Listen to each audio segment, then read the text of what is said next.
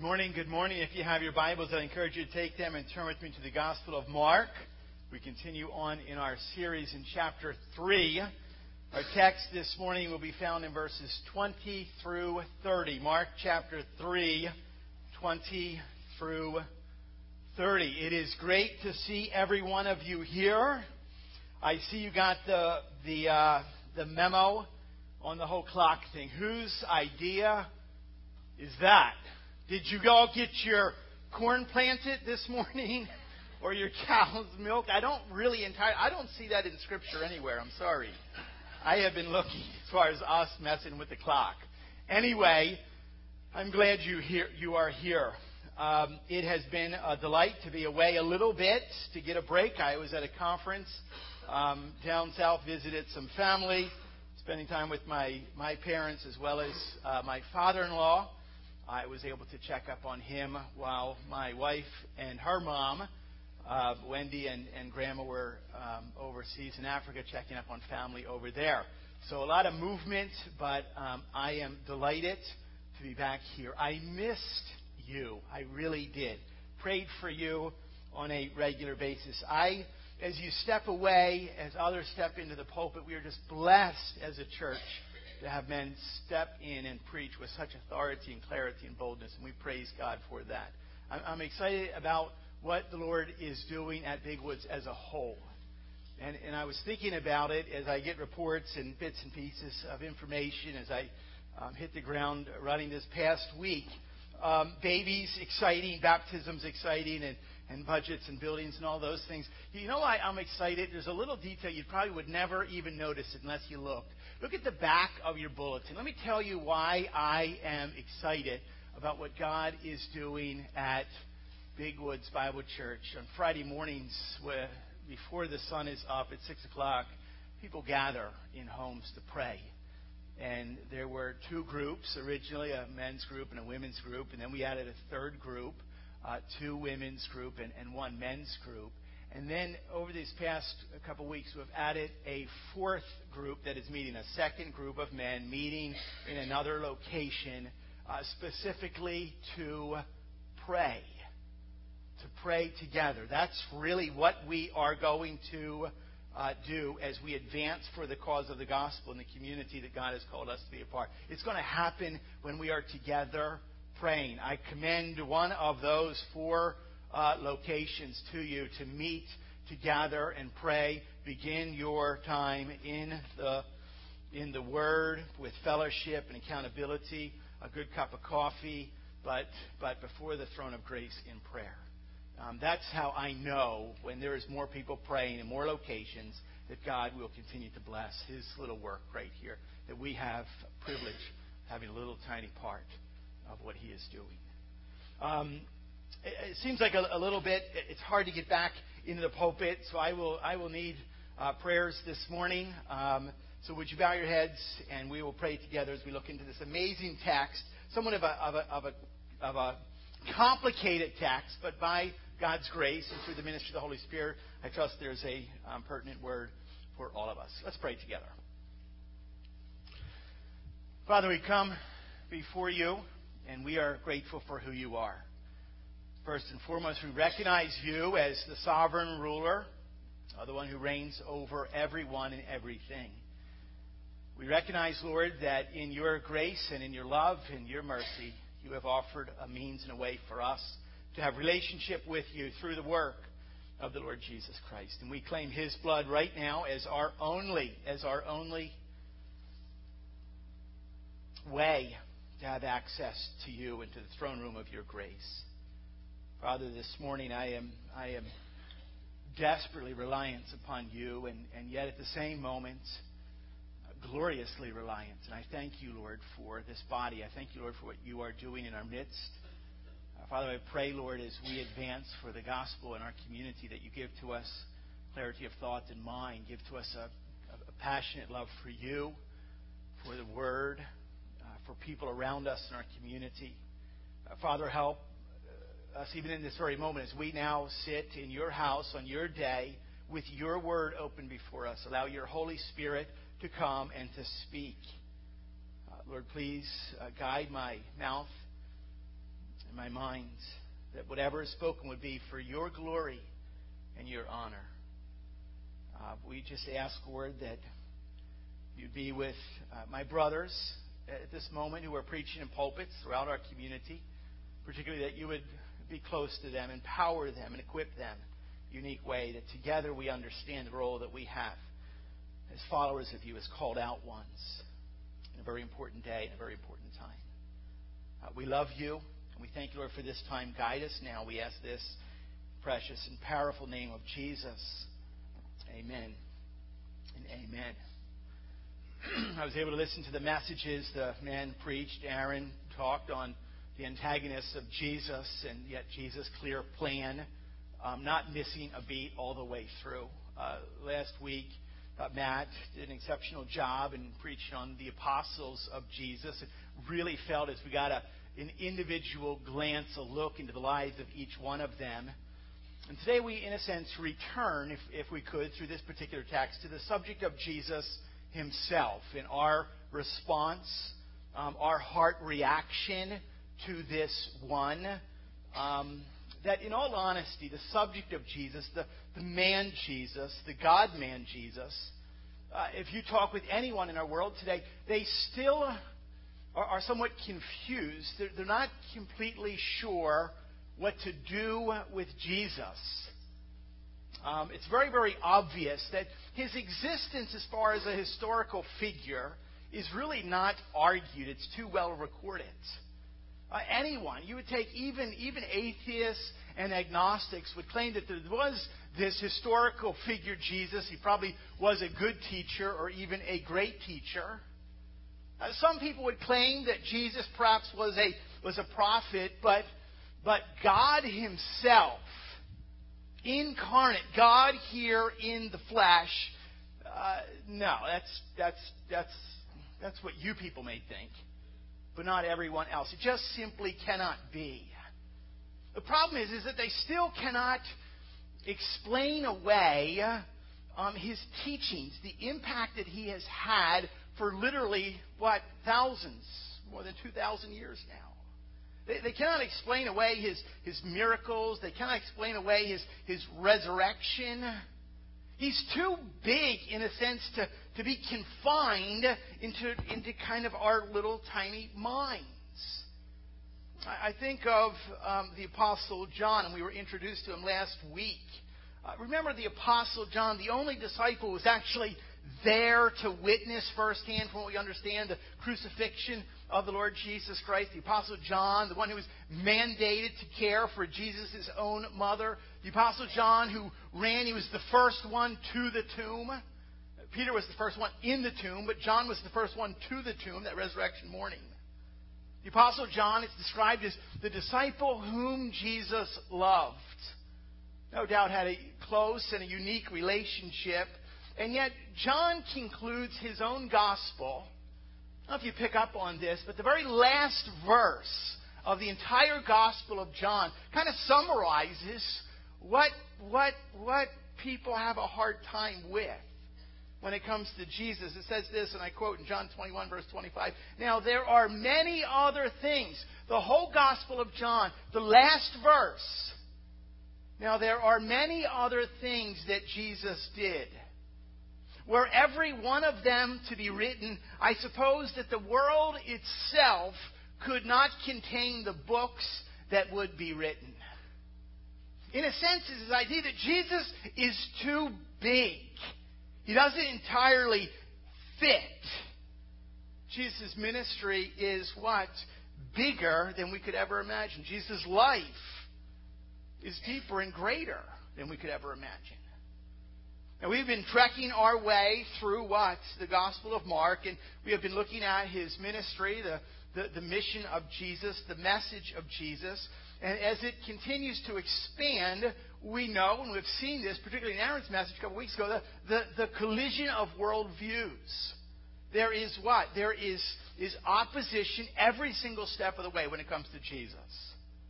There's what? The kingdom of God versus the kingdom of man. Very much like today. You have conversations with those who don't read the Bible, those who don't go to church, those who don't follow Jesus. And there's this colliding asking the questions, really, who is Jesus anyway? Who is God? Which again lead to questions of what is truth? What really matters in life? How can I really be certain? How should I live my life? Who has the right to tell me how I should live my life? Who should I listen to? Why should I listen to them? Let me tell you this morning, as we dive into this, when it comes to understanding and articulating the gospel, it's actually referred to as what? As apologetics, or defending what one believes. Do you ever notice that, and there's some even amongst us this morning, some individuals seem wired for it. An ability to defend with the idea of apologetics, the gospel. That in a sense, as the verbal debate heats up, it's almost as if their mind gets clearer. Some people are gifted for that. I think years ago, the Apostle Paul, we see his message in Acts chapter 9. We see what? Apollos, a great orator and preacher, ability to defend the gospel. And later we have Justin Martyr or Augustine. And then there's Calvin and there's Luther. And years later there was C.S. Lewis. Today we have gifted minds, Ravi Zacharias and William Lane Craig and Tim Keller and Josh McDowell. They have minds that in a sense just respond with how we answer these questions of what do we do with Jesus? Why should we listen to Him? We understand that Jesus was not necessarily one who debated. If you pick up on that, it doesn't mean that we do not respond with an authoritative view. But if you examine the way that Jesus responded to his critics, he never really argued with anyone. He was, in a sense, kind of above that, where he would make a statement or he would ask a question, and he, in a sense, what? He just silenced them. There's really a response. It's almost as if when Jesus speaks, they just kind of like scratch their heads and just kind of like disappear. They just kind of wander off until they come up with another idea later on. Remember that? Well, who do you say that you are to forgive sins? Why are you healing people on the Sabbath? And they kind of dissipate, and then they resurface with another idea, another thought. That's basically what's happening right here. And so as we listen to Jesus' responses, we understand the responsibility we have to answer for the gospel. Don't just listen to what is said. Listen to the way it is said. And we learned this morning about this one, particularly on a devastatingly heavy subject. We learn how to speak in response to what Jesus teaches and what he tells us. Here's our text. Mark chapter 3. We pick it up in verse 20. Here it is. That extra hour of sleep that you did not get hurt you. Here you go. Then he went home. Are you with me? Okay. Then he went home, and the crowd gathered again. Then speaking of Jesus. Then he went home, and the crowd gathered again, so that they could not even eat. When his family heard it, they went out to seize him. For they are saying he is out of his mind. And the scribes who came down from Jerusalem were saying he is possessed by Beelzebul. And by the prince of demons he casts out the demons. And he called them to him and said to them in parables, how can Satan cast out Satan? If a kingdom is divided against itself, that kingdom cannot stand. And if a house is divided against itself, that house will not be able to stand. And if Satan has risen up against himself and is divided, he cannot stand. But it's coming to an end. But no one can enter a strong man's house and plunder his goods unless he first binds the strong man. Then indeed he may plunder his house. Truly I say to you, all sins will be forgiven the children of man. And whatever blasphemies they utter. But whoever blasphemes against the Holy Spirit never has forgiveness, but is guilty of an eternal sin. For they were saying he has an unclean spirit. Now, although there are within these few verses several smaller kind of caveats, there's a big idea that automatically surfaces, and you probably are scratching your head with the last verse. It's verse 28, referred to as the alpha verse in this text. It begins with this phrase, "Truly I say." It was interesting. I learned in my studies this week. I should have picked up on this earlier. That phrase, "Truly I say," the old King James would say, "Verily I say." It does not appear in any of the epistles whatsoever. No one else makes this statement other than Jesus. It doesn't appear in the book of Acts. "Truly I say," that phrase, that kind of formula of words, only appears from the lips of the Lord Jesus Christ. And it is used to introduce an absolutely important or essential subject or topic. Jesus is saying there is a significant truth here. There's a representation of divine truth that you must hear. Listen to this, Jesus is saying. We know it says what in verse 28? "Truly I say to you, all sins will be forgiven the children of man, and whatever blasphemies they utter." We know that. We understand that. And then there's this phrase in 29, "But whoever blasphemes against the Holy Spirit has no forgiveness, but is guilty of an eternal sin." So, hold on a minute. Did I just read Scripture right? There is a sin that Jesus is saying, listen to me on this, I will not forgive this. It cannot be forgiven. And we say, wait, doesn't Jesus forgive all sins? Doesn't Jesus redeem any one of us? Doesn't Jesus offer what? Our rescue for anyone, regardless of what we have done? Does he not extend grace and mercy to us? Does he not take our sins, it says in Scripture, separate them as far as the east is from the west? Doesn't it say that Jesus will take our sins, that God himself will offer forgiveness through the blood of Christ? And it says that he sinks them in the depths of the sea. We lost an airplane in the ocean a couple years ago. We just passed that date. It's 2 years. They lost an entire airplane in the depths of the sea. They don't even know where it went. Jesus is saying that, wait a minute, there's something here that you or I could do. That Jesus is saying, no, I will not forgive. In my studies, I read a great summary statement in regards to this particular text, that it really has two purposes. Two things that we want to hold on to this morning. The first one is this, is that it is to frighten. This verse should frighten those who are comforted. And this verse should also comfort those who are frightened.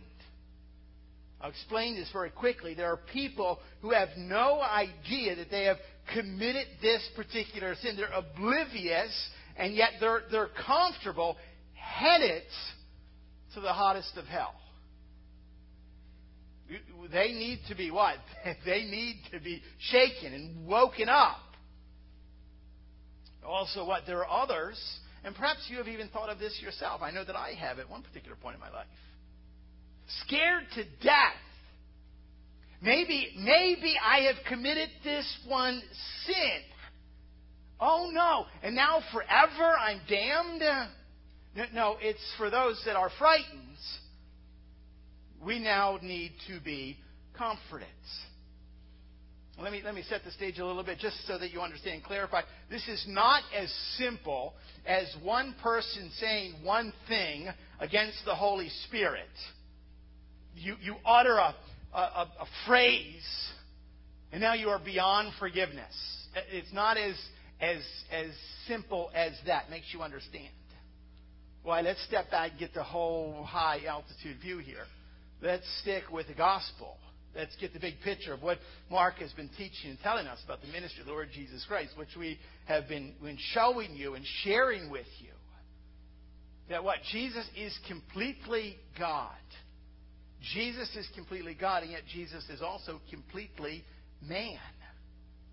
hundreds of years before Jesus Christ was born, miraculously, his birth was planned and prophesied. We knew that his ministry was announced. He was baptized. We've been following this. And he erupts on the scene preaching this message of repentance for all. That he alone is the Savior of the world, the Messiah for all mankind. He has come to save sinners. Preaching good news, offering hope. Healing the sick and the lost and the lame and the beggars. Jesus Christ has a desire to heal broken lives like ours. Peter writes this in 2 Peter chapter 3 and verse 9. The Lord is not slow to fulfill His promise, but is patient toward you. Praise God for that. God is patient toward every one of us. He continues, not wishing that any should perish, but that all should reach repentance. So we understand that it is only Jesus. There is salvation in no one else. It's His life, His work, His ministry, His blood that was shed, His resurrection. We see this all the way through. People have a huge problem with who Jesus claims to be. I think of C.S. Lewis, who was actually at one point a former atheist, denying even the very existence of God, who becomes one of the great leading apologists of the latter part of the 20th century. He says this, and I quote, "I am trying here to prevent anyone saying the really foolish thing that people often say about Him. I am ready to accept Jesus as a great moral teacher, but I don't accept His claim to be God. That is the one thing we must not say. A man who was merely a man and said the sort of things that Jesus said would not be a great moral teacher. He would either be a lunatic on the level with the man who says he is a poached egg, or else he would be the devil of hell himself. You must make your choice. Either this man was and is the Son of God, or else a madman or something worse. You can shut him up for a fool. You can spit at him and kill him as a demon, or you can fall at his feet and call him Lord and God. But let us not come up with any patronizing nonsense about his being a great human teacher. He has not left that open to us. He did not intend to." So this morning as we examine the subject, I kind of pull some of the ideas from C.S. Lewis. Actually, Josh McDowell in his little book, More Than a Carpenter, uses the same idea that what? Jesus is either what? He's either a lunatic, he's either a liar, or he's really Lord. I toyed with those words a little bit, and I said, what? Either Jesus is crazy, a lunatic from what he claims to be, or he's just mad. Okay, Jesus is deceptive of the very worst kind. He's a liar, or what I would call he's bad. Or he's what? Or he really is Lord. He is everything that he claims to be. He is truly God. Here we go. Let's unpack this text. It says, first and foremost, in verses 20 and 21, Jesus' family, number one, Jesus' family think he is mad. Jesus' own family think he's what? He's crazy. Jesus' own family thinks that he is a lunatic. Look at verse 20. Then he went home, and a crowd gathered again, so that he could not even eat. It's interesting, I have found throughout the Gospels, particularly the ministry of Jesus, how often the subject of food arises for all of us. Crowds are so large, the ministry is so intense that there is no time. What? You've been there. You just work through lunch. We can do that on occasion, but then he just what? He just works through dinner. Okay, we can do that, but then we begin, and he just works through breakfast again. So much so that his family comes out. It says what in verse 21? When his family heard it, they went out to seize him. It's the same word that would actually be, okay, to arrest him. it's the same kinsman. So it's probably his immediate family is who they're talking about. His mama Mary. Okay, he has half brothers and half sisters. They go out and they literally accost him. They grab him and they want to bring him back. Why? Because you need to take care of yourself here. You're not even taking care of yourself. A crazy person, a lunatic, what? Doesn't care for themselves. And so we know later on, we know that his mom Mary does believe. We know at least that James, his half-brother, writes the book of James. He believes. But at this particular point, apparently they're not fully aware as to who their son is entirely. Who their half-brother is. And so they're saying he's lost it. Okay, he's a little over the top here. I thought it strange in such a way that oftentimes those in the world would look at Christians. You mean you get up at 8 o'clock, or you get up at whatever time to be in church by 8 o'clock on a Sunday morning? That's the only day to sleep in. You take a significant portion, you take 1/10 of all of your income, and you give that in the offering plates. You sacrifice at that level. You save money and sacrifice to go on mission trips and to share this message, and you stand and you sing out loud together. You people are just what? And you hear this all the time. You people are you've lost it. No, we have not any more than Jesus has. It's what? It's really called, it's called passion. It's called excitement. That's exactly what Jesus Christ is modeling here for us. Which is a great reminder as far as how we even live our own lives. Many would very quickly raise their hand and say, I follow Jesus, but I oftentimes ask the question, are you really following Jesus? There's a big difference there. That means it's not one day a week. Some people sadly think, well, that's what I do because I follow Jesus. No, it has nothing to do. I call it's 7 days a week or you're not following Jesus. It's not a slice of the pie. Okay, we have our family and we have our job and career and our little games and hobbies and habits, and then we have a little church slice. No, it's not that. That's wrong thinking. He is the whole pie. He's everything. We sing a little chorus that Jesus is my all in all. A couple books have kind of rattled and rocked just the young generation. I hope they're getting it. Platt wrote radical, remember? People who follow Jesus, they've got to be radical. Chan wrote crazy love. I mean, if you're in love that much, you've got to be crazy, right? No. It's having a passion for accomplishing. What is Jesus doing? I have one will to fulfill my Father's will. Jesus' family think that he is mad. Secondly, Jesus' critics think that he is bad, that he's a liar, that he's a deceiver, that he's actually possessed by Satan. It says in verse 22, it says that the scribes who came down from Jerusalem, remember they had been there earlier, and they were saying this, he is possessed. It's really I read it as the religious Gestapo. This is the spiritual elite. These are the heavies, what we would call in our terms today. They're the big boys club. They have been hearing of this one Jesus.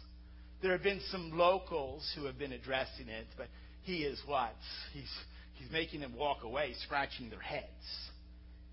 And so the higher ups, the most religious, they get word of Jesus' claims, of Jesus' ministry, and they come down from Jerusalem and they have a summation of the entire situation and say, well, he obviously is demon-possessed. It's not the only reference. Mark chapter 9 and verse 34. Mark chapter 12 in verse 24. The same summation that what he does, he's doing it just by the power of Satan. Now, they cannot deny what? That power exists here. Crazy people can't do miracles. Okay? There's been too many witnesses. There were lepers who are healed. There's a man with withered hands who is healed. There's people that were sick and diseased. There were ones that were demon-possessed, and they have been freed. And so they cannot deny the existence of power. They just simply know that power either comes from God himself or from Satan. Satan has power. And so they are calling him a liar. They're saying he's bad. He's just deceiving, that he is doing everything possessed by the name of Beelzebul, another name for Satan, connected, related to the word Belial, as we see in Luke chapter 11 and verse 15, who is referred to as the prince and the ruler of all demons. He's just demon-possessed. He's controlled by Satan. So the bottom line is that they know he's not crazy. They are trying to convince themselves and others that he is a liar, is their final conclusion.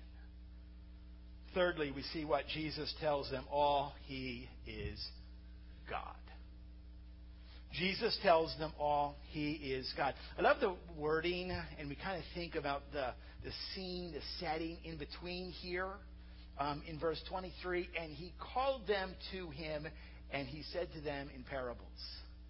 So these are the big guys, the big boys, and they come down, and all of their little garb, little religious regalia, and he sees them, and he knows what they claim, and he says, come here. He calls them to, come over here. I know who you are. I know what you're doing. That's exactly what.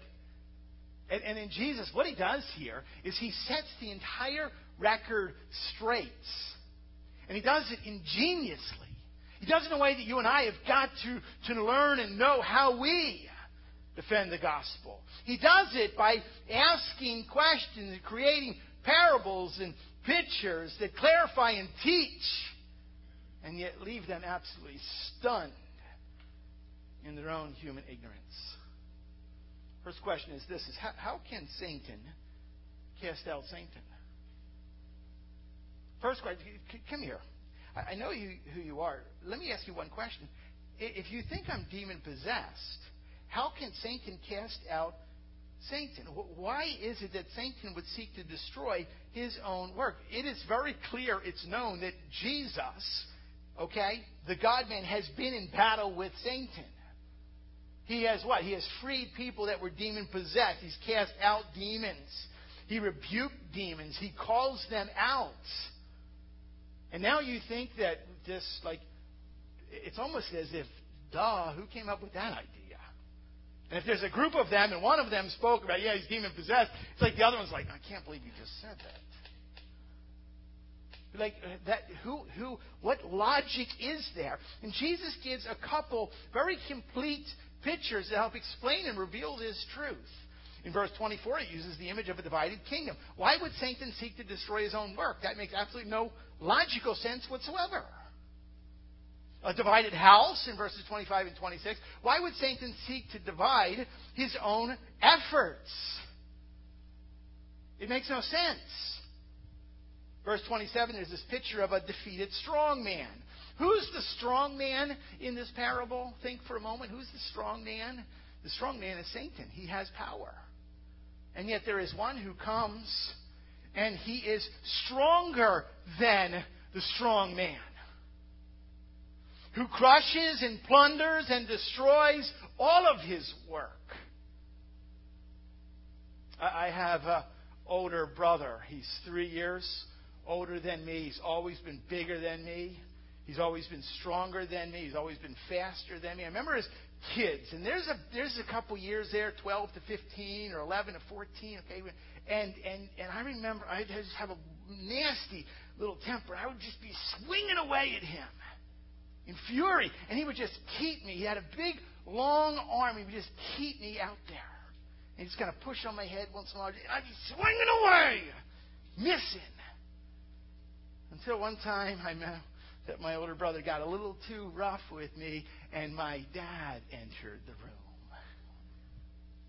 And he thought he's Mr. Big Strong Man. Well, I'll tell you what, there is one who walked in the room who plunders the house of the strong man. Don't you ever lay a hand on your little brother like that. That's what Jesus does right here. He comes in and he cleans house. He's making claim, I'm not lunatic. I'm not a liar. I am everything that I said I would be. And he finally claims what a devastating doctrine that in a sense what erupts to the surface of the entire text. Truly I say to you, all sins will be forgiven. The children of man, whatever blasphemes they utter, but whoever blasphemes against the Holy Spirit never has forgiveness, but is guilty of an eternal sin. How's the conclusion here? Where's the authority come from? The authority comes from the only one who is Lord God, Jesus, fully man, fully God. Here's the conclusion. Here's the explanation here. If one has heard and has full knowledge of the good news of Jesus Christ, one has heard and they have come away with a final conclusion. They have full understanding of the gospel. They have full awareness of the good news, of the message of redemption. And their final conclusion, salvation only comes through the Lord Jesus Christ. And their only conclusion is that yes, and that Jesus Christ himself is of the devil. Knowingly, full awareness, and say, yes, Jesus, I reject his message because he is nothing but of the devil. That is the unpardonable sin. Now, if someone, in a sense, makes a statement and they're not fully aware of who Jesus is, they have not been taught and told the full extent and essence of the gospel, the good news of Jesus Christ, forgiveness is offered, grace is extended, mercy can be received. So it's not just unbelief. There's this idea that, oh no, what if it's not just unbelief. It is what? It's deliberate unbelief. I have full knowledge and full understanding, and I turn my way from it. And you say, well, that's kind of strong. That's a clear rejection. In Hebrews, there's a couple different places. Hebrews chapter 6, Martin Lloyd-Jones says one of the most perplexing passages in all of Scripture. Okay, let me read to you this very quickly in closing. We'll begin in Hebrews 2 in verse 3. Listen to, this is addressed to Jewish people. They have heard the message. Okay? And they have stopped their ears. They have rejected it. Satan is the one who's calling the shots, not Jesus. Hebrews chapter 2 and verse 3. How shall we escape if we neglect such a great salvation? It was declared at first by the Lord, and it was attested to us by those who heard. While God also bore witness by signs and wonders and various miracles and by gifts of the Holy Spirit distributed according to His will. The author of Hebrews says, how do we neglect this? How do we miss this? Hebrews chapter 6 in verses 4 and 5. For it is impossible in the case of those who have once been enlightened, who have tasted the heavenly gift and have shared in the Holy Spirit and have tasted the goodness of the Word of God and the powers of the age to come, and then have fallen away, to restore them again to repentance, since they are crucifying once again the Son of God to their own harm and holding Him up in contempt. Strong language. It says there's a line that's drawn. It cannot be crossed. Hebrews in chapter 10, and we see again in verse 26 and verse 27.